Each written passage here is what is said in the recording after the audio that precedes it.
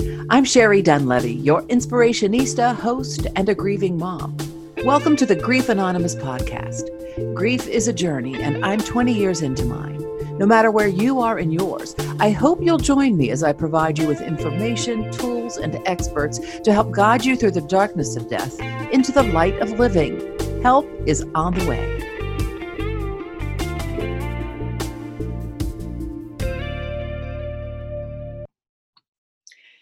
Today, we're going to be talking about grief and kids. This is one of the topics that I do workshops about in schools with teachers and school administrators and staff, because so many times we have grieving children in the classroom and we either A, don't know about it, or B, we don't recognize it. A lot of times we see grief as something that's crying, but a lot of times people, and especially children, have their game face on. So what do kids need as they're grieving, and what do they want adults to know about? Well, I brought an expert in for this edition of the Grief Anonymous podcast. His name is Bryce Fields. Now, why did I bring Bryce on? Because he wrote a book that will help adults, help children who are grieving. So I want to welcome Bryce and his grandfather, his papa,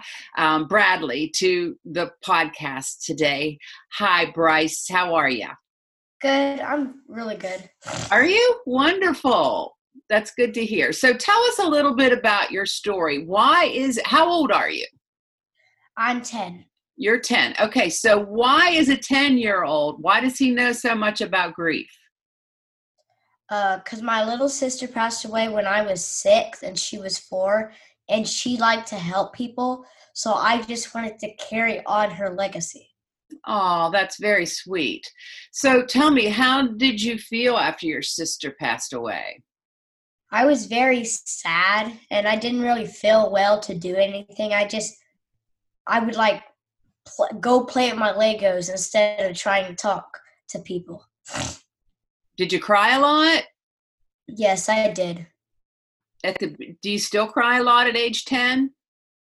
Not really, no. No? It's it only happens at nighttime, but that's kind of rare too. So, yeah, that's one of the, so tell us the name of your book, first of all. It's What This Kid Wants Adults to Know About Grief. Okay, wonderful. So what does this kid want adults to know about grief? I want them to know that you should try and get your kid to express their feelings and be there to help them whenever they're grieving. Whenever they're grieving. Okay. So you just said something earlier that made me think. You said it's worse at night. Why do you think it's worse at night? Because you're thinking more. You're not thinking as much as you are during the day, and you don't have anything to do but go to sleep. So then you start thinking of things of what you're going to do tomorrow, something like that, and that's what happens. And so do you start thinking about your sister and how you miss her? Yes.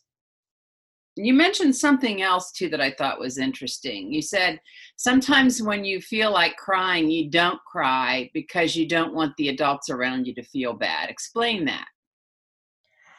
Because, to me, whenever my adults cry, because it seems like it's because of me, it makes me feel bad because I made them cry, and I don't like to make people cry.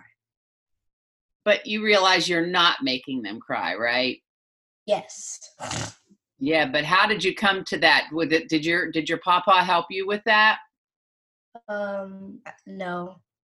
We kind of talked about it, whereas, just kind of giving him the freedom to express himself, giving him the space to feel and talk how he wants to. I remember he was telling us about that, especially when the adults cry, it kind of adds extra weight to the kid, right? And so we didn't want him to feel like he was making us sad, but we also wanted him to be able to tell us how he was feeling, when he was feeling it, and if he needed to cry, because I remember he told us one time, if I'm crying in front of you, that's saying I need your help.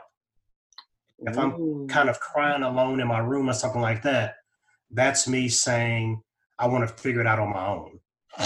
right? Wow, So that's that kind very of thing. good. So as we started dealing with that kind of stuff, it kind of just gave him the space to grieve in his own way. And so you picked up on that, but I mean, having the conversation. So many people are afraid to have these conversations.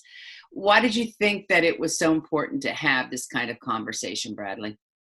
Yeah, I think, because he's grieving his own way. We all miss Alana, and we're all on our own grief journeys going in the same direction towards healing, right? Mm-hmm. But he has his own journey. So he should have something to say about that. And, with that in mind, it's like, he loves to talk. So we just kind of just let him express himself and say what he wants to say and feel how he wants to feel, because he would bring up different things that we didn't even ask about, but he just felt he needed to say something about it.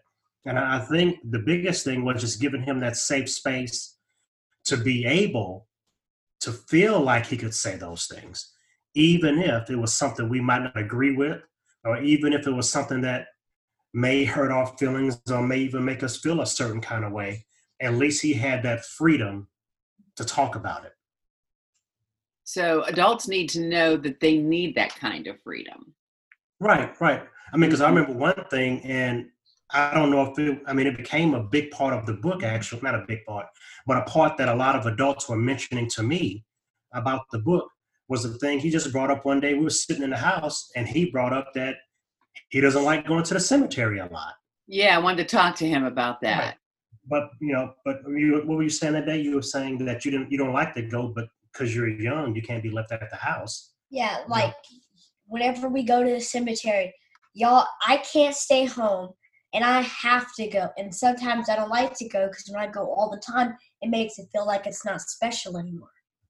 Right. You know what? I have to say that I agree with you. I don't like to go to the cemetery either. I sometimes it makes me even more sad than what I want to be. And I think being a person of faith, I know where my son's soul is. So I really don't want to spend a lot of time in the place where, he's lying, but I don't find comfort in that. But, and neither does he. But the fact that people need to know that, because everyone's journey is different. Some people find great comfort going to the cemetery. Yep. So how did you come up with the solution to that? Well, we discussed it more. I mean, quite frankly, last night, my wife said, at the dinner table, she said, I need to tell y'all something. We're like, okay. And she said, I want to go to the cemetery sometime soon. You guys have any suggestions about when that would be good? Right. And so we all chimed in. Even the 5-year-old said a day, which, all the days are the same to him, but at least he had the space to say a day that might be good for him to go. And, that conversation last night probably never would have happened if Bryce didn't say something several months ago about, I don't like to go all the time, right? Mm-hmm. If that conversation never happened, it would have been like, we're going to the cemetery tomorrow, right? Because you don't care what the child thinks, so you never ask what the child thought, right? So that's kind of how those conversations go now. But, it wasn't a, hey, Bryce, do you like to go to the cemetery? Just out of the blue, he said, I have to tell y'all something. And we said, okay. And so he said, the thing about the cemetery. And that's kind of how a lot of the conversations happen. He just says, hey, I feel, or hey, I want to talk about, and we talk about it. Now, one of the other things that he brought up in the book that I thought was very interesting is he said, you said, sometimes you may need to talk with someone other than your family. Yes, because I like to talk to my family, but sometimes I just want to talk to different adults about it.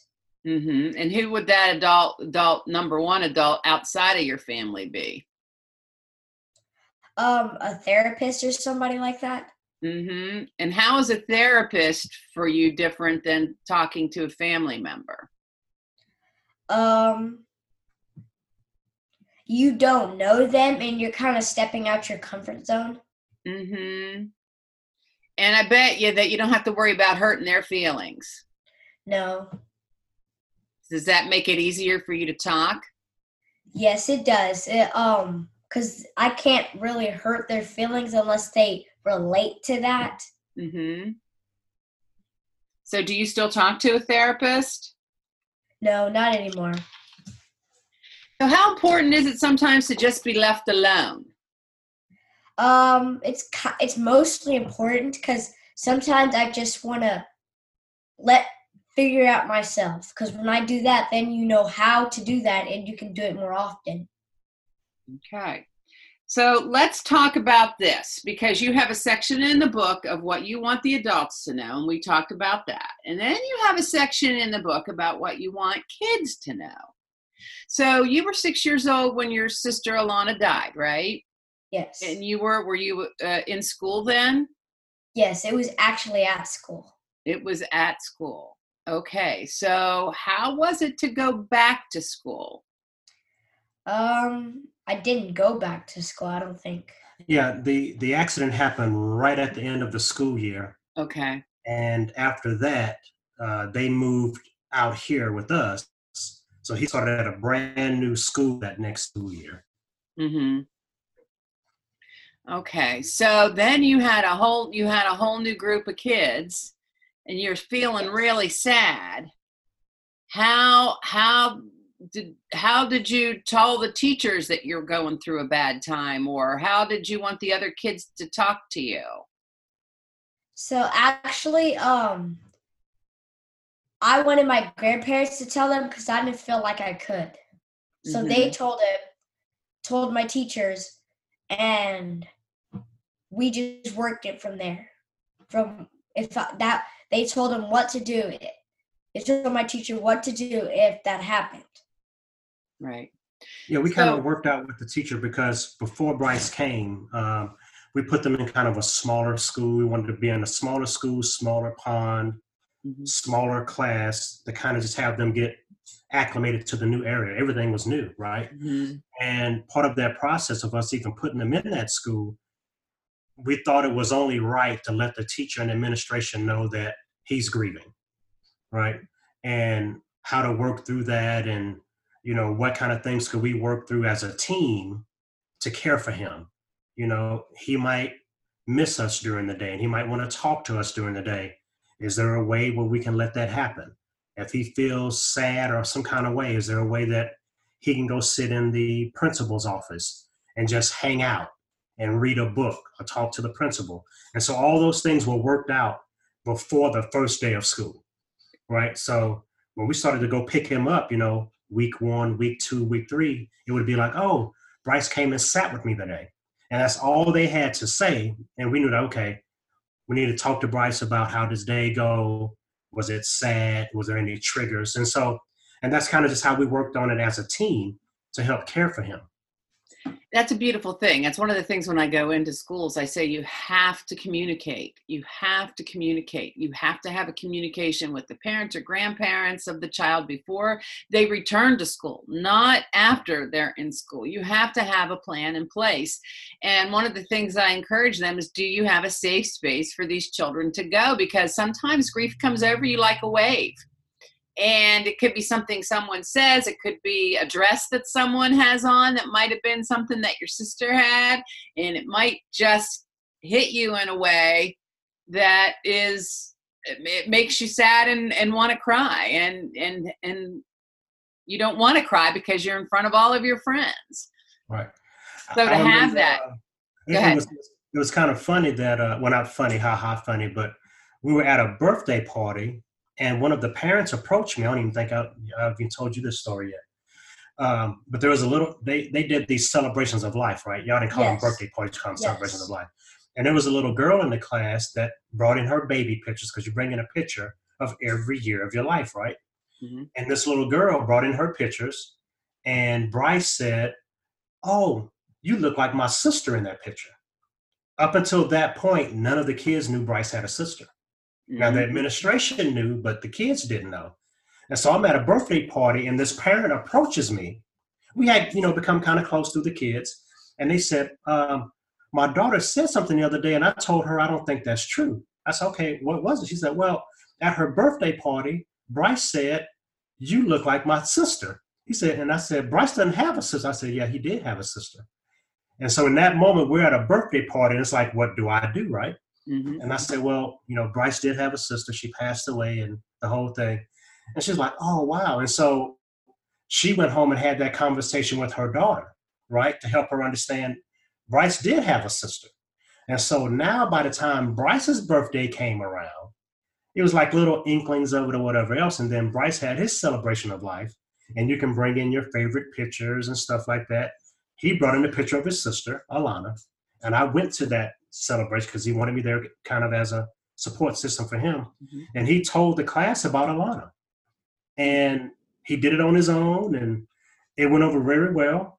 And I remember you talked to your classmates a couple of other times about Alana. And, and kids would approach him about some things that they were dealing with. And so he's been kind of ministering to and caring for and comforting other kids pretty much since he got out here. And so it's been kind of amazing to watch that, Mm-hmm.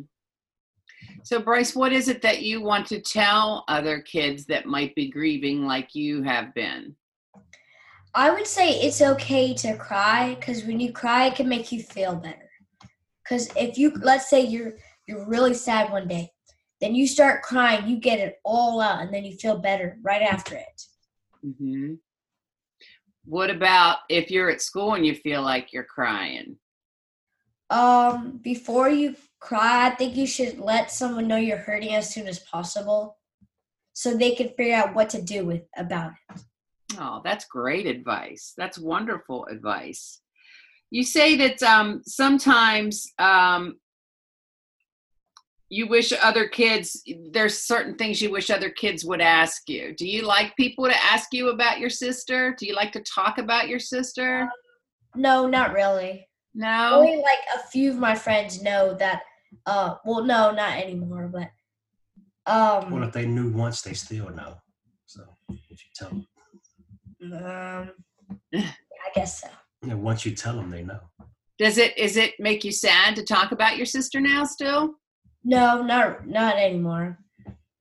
Well, that's good. So what do you do to help other kids deal with their grief? Maybe if they lost a grandfather, a grandmother, or an aunt or an uncle, or even their pet? So I remember this one time where I was making Facebook's Live, and my friend, his dog had died, and he was really sad. So my teacher decided to watch my Facebook Live video about it, and my friend got kind of better each time. Well, no, we only watched it once. He got better, and then I was able to help him through that. Well, that's wonderful. Why do you think it's important that you help other people? Because it's nice to know that I'm not alone, and if I help people, they won't have to go through the same things I had to go through. Or that it's okay that maybe they go through those same things and get it out of their system. They would have the tools to help. They would have the tools to be helped. Right. So what do you do now? Do you talk to groups of kids and tell them about this stuff? No. No? You've talked to the Sunday school class. Oh, yeah. And we're working on stuff like that. So you talk to okay. Well, yeah, I do. But I didn't think of that. That was kind of a long time ago. That's all right. Last month, I forgot. That's all right. Yeah, so but right now, we're kind of, especially now with the new online everything, we're considering more stuff. But previously, he was talking to different Sunday school classes and kind of a church environment where he would read parts of his book and then answer questions from the kids. And we're working now with a couple of schools and maybe even do some grief groups for kids. We've been reached out to ask about that, but who knows now how soon something like that will happen with the COVID-19 and all that kind of stuff. So, but we're trying to figure out ways to get information in front of the kids and in front of parents. So even in this new online kind of world, we might even consider some things like that. Well, just for people not to know that they're alone, and for children to know that they're not alone in their grief. So I do want to talk about one other thing, because I don't think we have them where I live in my neck of the woods, and that is a grief camp. Tell us a little bit about grief camp, because that seemed to be very helpful for you. I think kids should have the option to go to grief camp. Whether you have money or not, I think they should be able to go, because grief is a hard thing. It would happen all the time. It happens basically every 2 seconds. Mm-hmm. And I think every kid should be able to have that, even adults, because the camp I went to is called Camp Agape, and in the summer, they had just a grief kid camp where you would get a grown-up buddy. Then during the fall, the families would be able to come. So basically, I can't go twice to the summer one, but I've been able to go multiple times for the fall one. What did they do at grief camp? You talk about your feelings, and you kind of bunch it in with all the fun activities. You kind of you do stuff, and then you mix those together and to make a fun activity where you're remembering your loved one. So what was it? You did horseback riding? Yes. You had to carry a bunch of different balls to do it. What would that symbolize? That would symbolize your feelings. Then that you can't carry everything by yourself. You need to have somebody help you carry all those balls. Yes, and then you guys did a volcano kind of thing. What was that about? To get all your emotions out. And they did a little, when you drew your body and you did some stuff. What was that? That's also feelings. Yeah, feelings. But you showed where you hurt at, yes, or where you feel certain things at. Yes. Yeah. And I also did get a lot of lemonade there. Oh, I would go back and forth to that same place where they had lemonade packets. I would get so much lemonade and bring it back to my cabin. And it made you feel good, huh? Yes. So let me ask you, where did you hurt when you were grieving? Where in your body did you hurt? I mostly hurt in my heart and my head. Mm-hmm. Because that was where I was processing things. Mm-hmm. And so once that happened, I was really sad, and I didn't know what to do at the time. What other kind of feelings besides sad did you have? I had mad. The day of it, I was really mad. Mm-hmm. Which kind of I talked about before with men's grief. That first emotion, even at the age of 6, was anger. It's just I don't know how in the psyche of the male psyche where that's that could be a great study, I guess. But yeah, that's just amazing that one of his first feelings was anger too on the day of the accident. Did you find yourself in the process of your grief that you would get angry a lot more than what you were normally? Yes. Because normally I wouldn't really get upset, but when that happened, I was really upset. Mm-hmm. You would get upset afterwards at other things that maybe would not usually make you upset. You would get upset about that? Yes. Yeah. So just little stuff would kind of get on your nerves, and like angry upset, or just upset you like sad upset? A sad upset. Yeah. Well, so what made you decide to write your book? What made me decide to write my book was my little sister passing away. Mm-hmm. And that just was really upsetting. And I just, after a few years, me and my grandfather decided to make a book. So we started making a book, and then we got it done in 2019. Well, early this year. Yeah, earlier this year. Yeah, it was like, it kind of started off, it was the weirdest thing because I was doing these little Facebook Live videos. Mm-hmm. And one day I'm putting together a video, and he asked me, "What are you doing tonight?" I said, "I'm doing a video." "About what?" "About grief." "What about grief?" Helping grown, adults talk about. He said, "What? Why doesn't somebody do that for kids?" And I'm like, "I don't know." He said, "I want to do that for kids." And so that next week we did a testimonial video about Camp Agape. Mm-hmm. It went over very well. It was like, okay. And that happened to be like late October. November is National Children's Grief Awareness Month. Mm-hmm. So we decided to do a series of videos where, kind of like what we're doing right now, he's the star. I kind of interview him and we talk about topics from a kid's point of view. Mm-hmm. And we called them What This Kid Wants Adults to Know About Grief. And we did a series of videos. They went over very well. He started getting calls to come speak at different things, and we would kind of go out and I would interview him in front of people. Mm-hmm. That's just kind of how we would do it. Just a conversation that other people happen to watch. And we did a couple of events and people kind of started asking about a book, and we were like, well. And then we get home one day and my wife, BB, the kids call her BB, she's like, y'all should really think about doing a book. And so I transcribed all his videos, and then we just kind of sat in the closet over the course of a couple of weekends, and I would interview him. How you feel about this? Let's talk about that. And he would just go and go and go and go. And I transcribed all that. And we put it out in front of him, and he would scribble through and say, hey, I want a little clown right here. I want a little thing right here. And the next thing you know, it's a book. And so it's basically just his conversation, just him talking. Mm-hmm. You know, there's no rhyme or reason or flow per se. It's just him. You know, you've seen the book, so it's kind of just him. Right.